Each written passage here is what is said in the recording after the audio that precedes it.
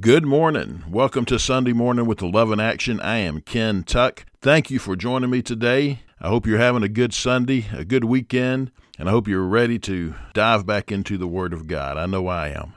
Today we're going to continue a series we started last week on the Great Commission. We're looking at the commands in the Great Commission. Last week we talked about the importance of the Great Commission, and we talk about the Great Commission a lot here on Sunday Morning with Love in Action because it's so important, and there's just so much to dig into God's Word and bring out of, and to teach us how to live like He wants us to live. So today we're going to continue that. But before we do, let's go to our Heavenly Father in prayer. Father God, we want to give you all praise, all honor, and all glory, and thank you for loving us like you do, loving us like no other can. God, there truly is no love like your love, and I thank you and praise you for your awesome love. Father, you are God Almighty, creator of heaven and earth. You created us in your own image, and Father, we give you praise. We thank you for loving us so much that you sent your one and only Son to die on the cross to pay our price so we could have forgiveness of sin that separated us from you. But through the death and resurrection of Jesus Christ, for you raised Jesus back to life on the third day, we can have eternal life with you. Jesus, you paid the price for us. You bridged that gap between us and God so we can have fellowship. We can live with God forever. And your word tells us that if we believe upon you, Jesus, we shall not perish but have eternal life. If we confess that, Jesus, you are our Lord, and that we believe that you rose from the grave on the third day, we shall be saved. You tell us all who call on the name of the Lord shall be saved. So I praise you, Jesus, for your salvation, for eternal life, and for life here on earth. And I pray for those this morning who have not made that decision. I pray today is their day that they ask you, Jesus, to forgive them, repent of their sins, and trust in you, and believe that you are the Messiah, the one and only Son of God, the way, the truth, and the life, and the only way to the Father. And Father, we just want to give you praise and ask you that as we open your word this morning, Holy Spirit, please teach us. Please lead, guide, and direct us into all truths. May we be doers of your word and not hearers only. Thank you for your word, Father. Thank you for this time. And it's in your holy name, Jesus, we pray. Amen. Last week, we talked about the importance of the Great Commission. We understand that it's a command from our Lord and Savior, Jesus Christ, but the sad fact is many believers know nothing or very little about the Great Commission. In fact, as we discussed last week, more than 50% of Christians do not understand what the Great Commission is, and over 60% may have heard of it at one time in their lives, but they don't really recall what it is. And we talked about why do we need to live out the Great Commission and make it our lifestyles. Again, it's not an event. It's not a church event or an outreach with Love in Action. It is a lifestyle. And it's important because, first of all, Jesus commands us. He's our Lord. He's our Savior. He commands us. We need to be obedient to Him. Secondly, we need to live out the Great Commission because over 41% of the world's population are unreached with the gospel. And as I talked about last week, according to the Joshua Project, again, you can go online at joshuaproject.org and check out unreached people groups and where they're at all over the world. But according to them, 3.3 billion people in the world are unreached with the gospel. That means there are 3.23 billion people who have never heard the gospel, and we have to understand that if a person leaves this world without believing in and trusting in Jesus as their Lord and Savior, they're going to hell, because Jesus is the only way to eternal life. Just like He tells us in John chapter 14, verse 6, Jesus says, I'm the way, the truth, and the life. No one comes to the Father except through me.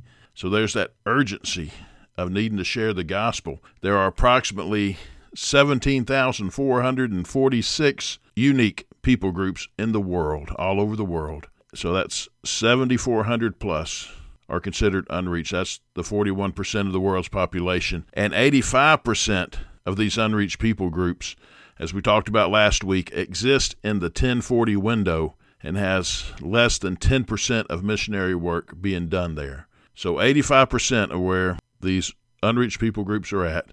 A window, if you look at the map, it's a rectangular area of North Africa, the Middle East, and Asia between 10 degrees north and 40 degrees north latitude. 85% are unreached with the gospel, and only 10% of missionary work is done among these people groups. A lot of work needs to be done. And as we talked about, there's people right here in our hometown, in your hometown, who know little about Jesus. Good chance they've heard of him, being here in Alabama, or you may be in the panhandle of Florida or in southwest Georgia. People may have heard of Jesus, but they know very little about him. So we have work to do here at home and around the world, and that's why Jesus tells us to go and make disciples of all nations, which means all people groups. Let's read the Great Commission once again. Matthew chapter 28, verses 18 through 20. Now, we also know the Great Commission is recorded in Mark, and we're going to get to that next week. But this week, we're still focusing on Matthew chapter 28, verses 18 through 20, where Jesus says, "All authority in heaven and on earth has been given to me. Go, therefore, and make disciples of all nations, baptizing them in the name of the Father, and of the Son, and of the Holy Spirit, teaching them to observe all that I have commanded you. And behold, I am with you always to the end of the age." Now, in his Great Commission, we talked about it last week, there is one command in that Great Commission in Matthew 28. Do you remember what it is? To make disciples. In the Greek in which it was written, make disciples is the imperative of the Scripture, which means it's the direct command that Jesus gives us to make disciples. And he tells us to go and to baptize and to teach, and those are actually participles in the Greek. But the command is to make disciples. Last week we got into a whole sentence structure. It was like being back in English class. We're not going to get into all that this week because we did last week, but I just wanted to catch you up, and in case you missed last week, you're now caught up on where we're at in this teaching. In verse 16, I find this intriguing. It says that they met with Jesus on a mountain in Galilee. Jesus had directed them to go to this mountain, so they were obedient, and they went to this mountain in Galilee. We're not sure which mountain it was. People have their guesses, but we just know they were in Galilee, right? That's what matters. And I find it intriguing that the disciples began their mission where Jesus began his, in Galilee. If you go back to Matthew chapter 4, you see where Jesus started his ministry in Galilee, and now he's given the apostles the Great Commission. But it's not just to them, it's to us as well. But they were right there in Galilee. Their ministry was about to start. I just think that's neat that it started right where Jesus' ministry started. And in verse 18, Jesus says, "All authority in heaven and on earth has been given to me." Now, we already know and we can see as we read the Gospels, Matthew, Mark, Luke, and John, that Jesus had authority, all authority on the earth, through the way he performed miracles, healing people, casting out demons, even raising people back from the dead. We saw when he was out on the sea with the disciples and the storm came up, and he had power over nature even and calmed the storm. And he was able to meet needs, physical needs of people, like multiplying the bread and the fishes to feed 5,000 plus people. So Jesus showed, and we already knew he had all authority on earth. But this is the new part where he says, in heaven, all authority in heaven and on earth. And in heaven because Jesus had died and he rose again, back to new life through the resurrection. Now he has been given, and obviously God the Father has given the Son all authority in heaven. And it's with that full authority Jesus has commissioned all of us. There is no greater authority, no higher authority than that. Jesus has all authority in heaven and on earth, and it's with that authority he commissions all believers, all followers of his, to make disciples. What we usually notice first is that word go. He says, go and make disciples. And we realize that the word go means we're not sitting still, right? Jesus isn't saying sit still, warm up a pew or a bench or a chair. No, he says go. So we actually have to do something. To go means we move. And to further emphasize this, I looked it up in the Strong's Concordance, And by the way, if you don't have a concordance, you need to use one. I know it's kind of old school, I guess, but the concordance is just a wonderful, wonderful tool to use in studying the Bible. And so the word go in this scripture, according to the Strong's Concordance, it states that the word means to traverse or to travel, take a journey or walk. So we can agree the word go here is active. We can't just warm a pew. We need to be active. And again, the word go is not the imperative in this sentence, as most English translations render it. We would think that would be the case, but when you look at the actual Greek, we see that go in this scripture is a participle in the Greek text. The most literal translation of this would be, when you go, make disciples. You see the difference?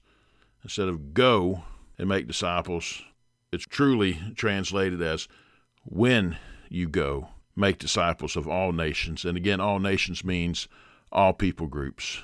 Now, the process of making disciples that Jesus modeled for 3 years is to be replicated with others from all nations. And that's Jesus' point here, is he had 3 years of ministry, and he shows us how to go about sharing the gospel and making disciples. And now he expects his disciples, his apostles, and those following after them, that means us, to do the same thing.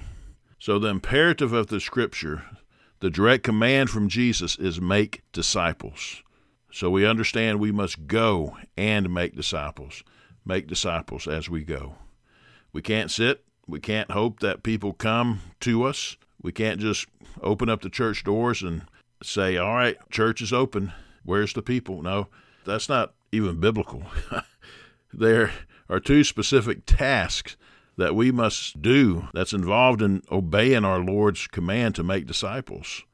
The first task is baptizing in the name of the Father and of the Son and of the Holy Spirit.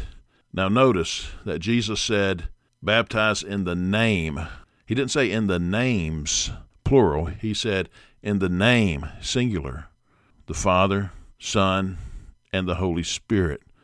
So he is clearly referencing the triune God, Father, Son, and Holy Spirit. Now that teaching hadn't really come about at that point, but Jesus is laying it out for us right there. God the Father, God the Son, God the Holy Spirit, our God, 3 in 1, the triune God. And I also want you to understand that if you're a believer, this command of Jesus to baptize is something that each believer can do. Jesus doesn't say here, only pastors, only evangelists, or leaders of the church should baptize. Nowhere does it say who baptizes people. We see that new believers need to be baptized, so we know who needs to be baptized. And this Great Commission, where he tells his disciples to go and make disciples. And how do we do that? Well, the first thing we do is we baptize. It's something that is very important to understand, that if you lead somebody to Jesus, you can baptize them. It's not taught a lot, but that's the truth. And I always encourage people, go and study it for yourself. Don't just take my word for it. Go and study it for yourself. I love to baptize believers. I've baptized many and been blessed to baptize many people in different parts of the world even. And it's just awesome. And I thank God for that. That's all him. But what I also love to do is encouraging people to baptize those that they lead to Jesus, because it is awesome to see somebody performing their first baptism. And that's all part of making disciples. Jesus tells us to make disciples, and teaching people how to be obedient to God's word and how to do certain things is all part of making disciples. And at Love in Action, I just love it when somebody on our staff or a volunteer leads somebody to Jesus, and then I tell them, I would like for you to baptize them. Often it's that person's first time baptizing somebody, and they are so excited to do that. And they are carrying out our Lord's Great Commission as they do. So if you are a born-again believer, then you are allowed, it's okay, to baptize somebody. But you do need to be born again. That is the one stipulation. You need to be a born-again believer in Jesus Christ. And if disciples are to baptize others, I believe we should teach disciples how to perform baptisms and encourage them to do so. It's just so important. It's part of being obedient to Jesus. And the second task of making disciples of all nations, all people groups, is to teach them to obey everything Jesus has commanded. So as a believer and follower of Jesus, I need to know what his commands are. And truthfully, I never had anyone teach me that until my good friend and brother and mentor, Jim Landley, taught me. Him and his wife taught Martha and me the 50 commands of Christ. Now, in our walk with Christ up to that point, yes, we've read the Gospels and we see how Jesus tells us to live in the Gospel. But to actually study precisely what those commands are and to have a concentrated study on that is just really amazing. And it's just so eye-opening, it's so fulfilling, and spiritually you just grow tremendously in learning precisely the commands of our Lord and Savior Jesus Christ. And it's important to do that. And then it's important to teach others his commands as well, because that's what he commands us to do. So if we are to teach others, then first of all, we need to know them ourselves. So we teach others the Word of God, and specifically the commands of Christ. And we learn, we teach, and we teach them how to teach others. We have to make disciples who can make disciples, because if somebody teaches me, but I don't teach anybody else, that stops with me, right? But if somebody teaches me how to teach somebody else, then I can go out and do it. So it really comes down to being obedient to Jesus. And Jesus gives us the model of discipleship. Just read the 4 Gospels and see the model of discipleship that Jesus gives us. So we don't have to come up with a new plan. We've got the best. I mean, who could come up with something better than Jesus? Nobody can. So we just copy what Jesus has showed us, and that's following Jesus. He taught his disciples through intentional times of teaching his gospel. Jesus also took his disciples out and taught them how to preach, teach, and serve others. He then expected his disciples to do the same thing and to teach the next generation of disciples. And then for those disciples to teach the next generation, and so on and so on. And that's why we have the gospel today. It comes down to the simple fact of being obedient to Jesus and being obedient to his Great Commission. I think a big reason why so many have fallen away from churches today is because the Great Commission has just basically been forgotten. That's just my humble opinion, and it hasn't been taught. I was thinking as I was preparing for this message, throughout my life, where have I learned discipleship? I went through most of my life, or a lot of my life, without knowing what true discipleship was. And now I do know what it is. And for the past couple of decades, I've been stressing the importance of living the Great Commission, making disciples, and making disciples who can make disciples. And it's become really my lifestyle. And I just praise Jesus for that. But the sad fact is there's still so many people today who are clueless about the Great Commission because it's not taught in church. Now, there are some churches out there that do. There are some really good churches right here in our community, but there's good churches all over the place. But many of them just don't, I was going to say stress the Great Commission, but they don't even mention it. Discipleship is not done. It's basically come, sit in a pew, listen to a Sunday sermon, maybe come on Wednesday, and the only form of evangelism is inviting people to church. That's not evangelism at all. It's important to invite people to church, and I encourage everyone to invite people to their house of worship, but that's not true evangelism. If all we talk about is church, we're not talking about Jesus, then the person we're talking to is going to be as empty as they were when we first started having a discussion with them. But for decades, that's all people have been taught to do is invite people to a house of worship and let the pastor and staff do everything. Well, that's not scriptural either. And that's, quite frankly, a recipe for failure. And we see the evidence of that today as so many people have walked away from the church. And if we, and I'm talking about the body of Christ, would get back to the Great Commission, we would see the church thrive once again. I fully believe that. If we would make disciples who can make disciples and empower them to do so, we would see a change. Not just teach or preach a sermon and let people listen, but don't give them opportunities to do anything. That's not good. I mean, it is good to preach, it is good to teach, but we need to give people opportunities. We need to empower them, because after all, Paul writes in Ephesians chapter 4, starting in verse 11, and he gave some as apostles, some as prophets, some as evangelists, and some as pastors and teachers for the equipping of the saints, for the work of the ministry and the building up of the body of Christ. So, pastors, teachers, we are to equip the saints. So we need to make disciples who can make disciples, give them the tools that they need, and then empower them to do so. Because what if Jesus would have just taught his disciples, but then didn't give them an opportunity to go out and do anything? What if he just said, guys, y'all just kind of sit back and watch me do what I do? That would have ended the gospel after Jesus ascended back to heaven, because the disciples would have been, okay, we've watched him and he didn't tell us to do anything, so I guess we don't have to. But no, he commands us to do things, and we need to be obedient to him, and we need to equip believers to do the same. We need to make disciples who can make disciples.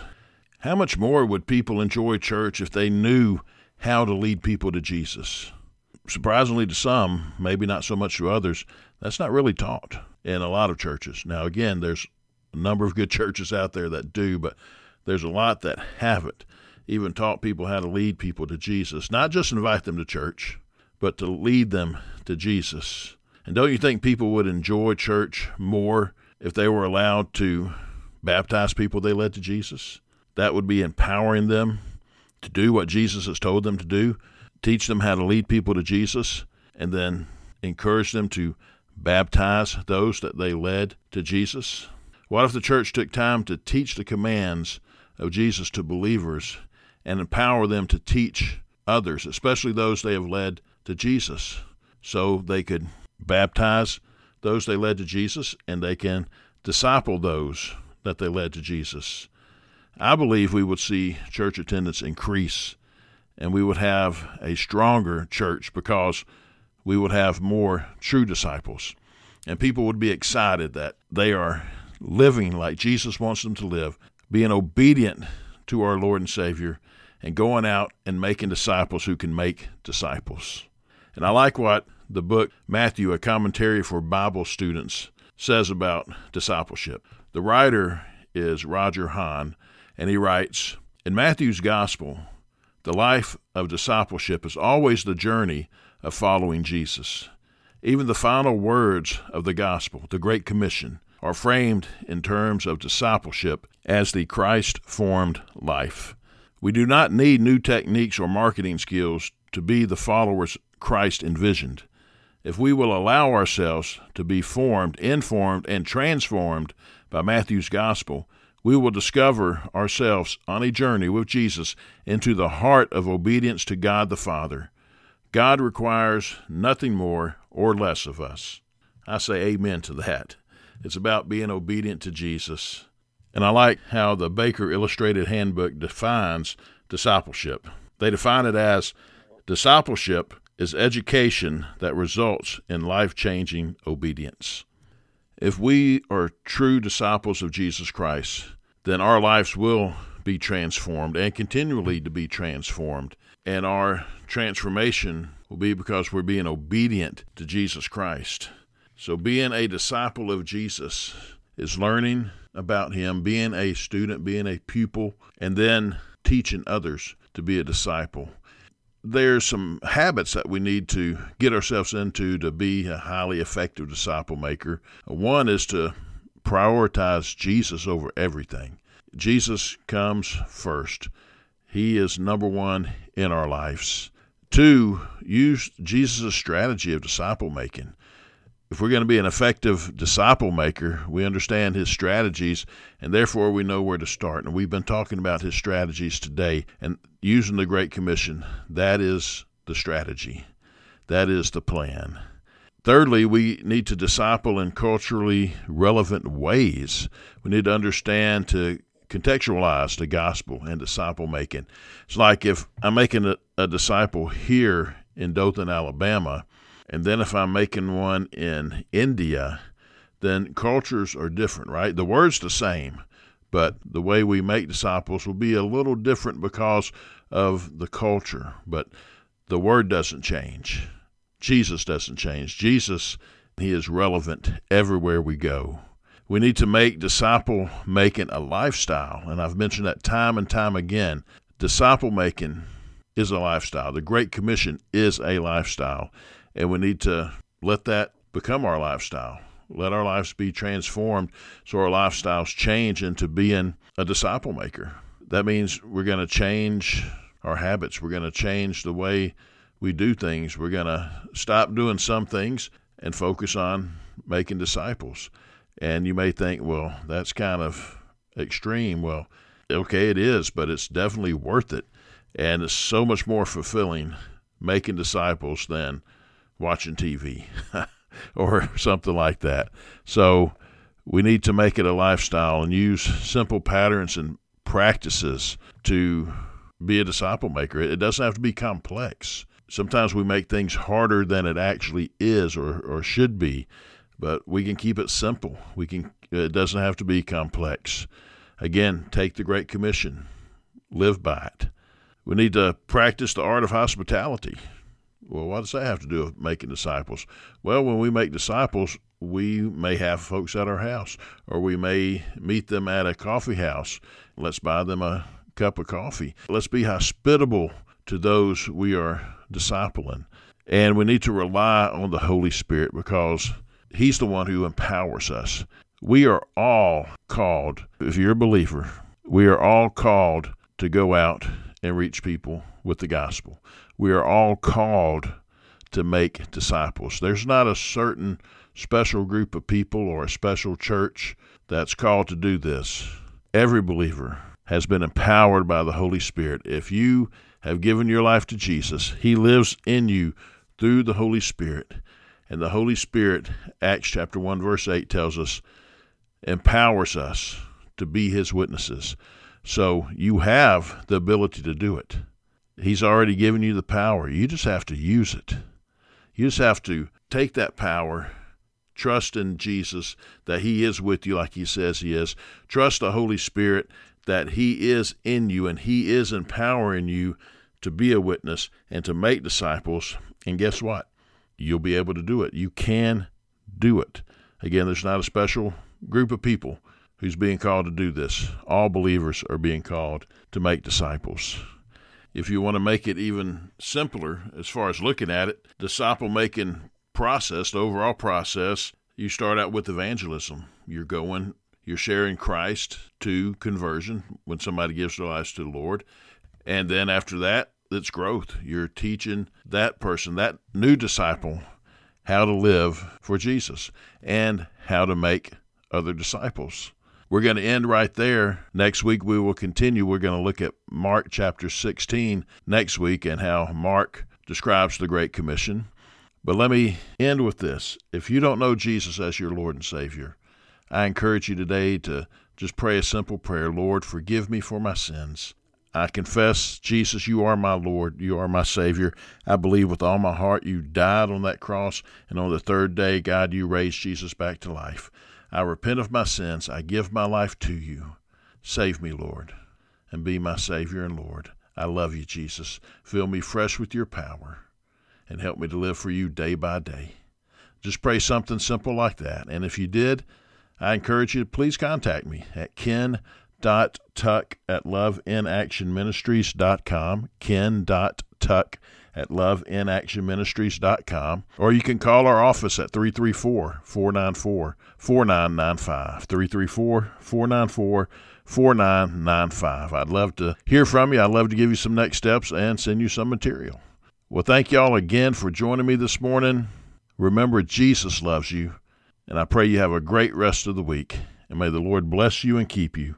May the Lord cause his face to shine upon you and be gracious unto you. May he lift up his countenance upon you and give you peace.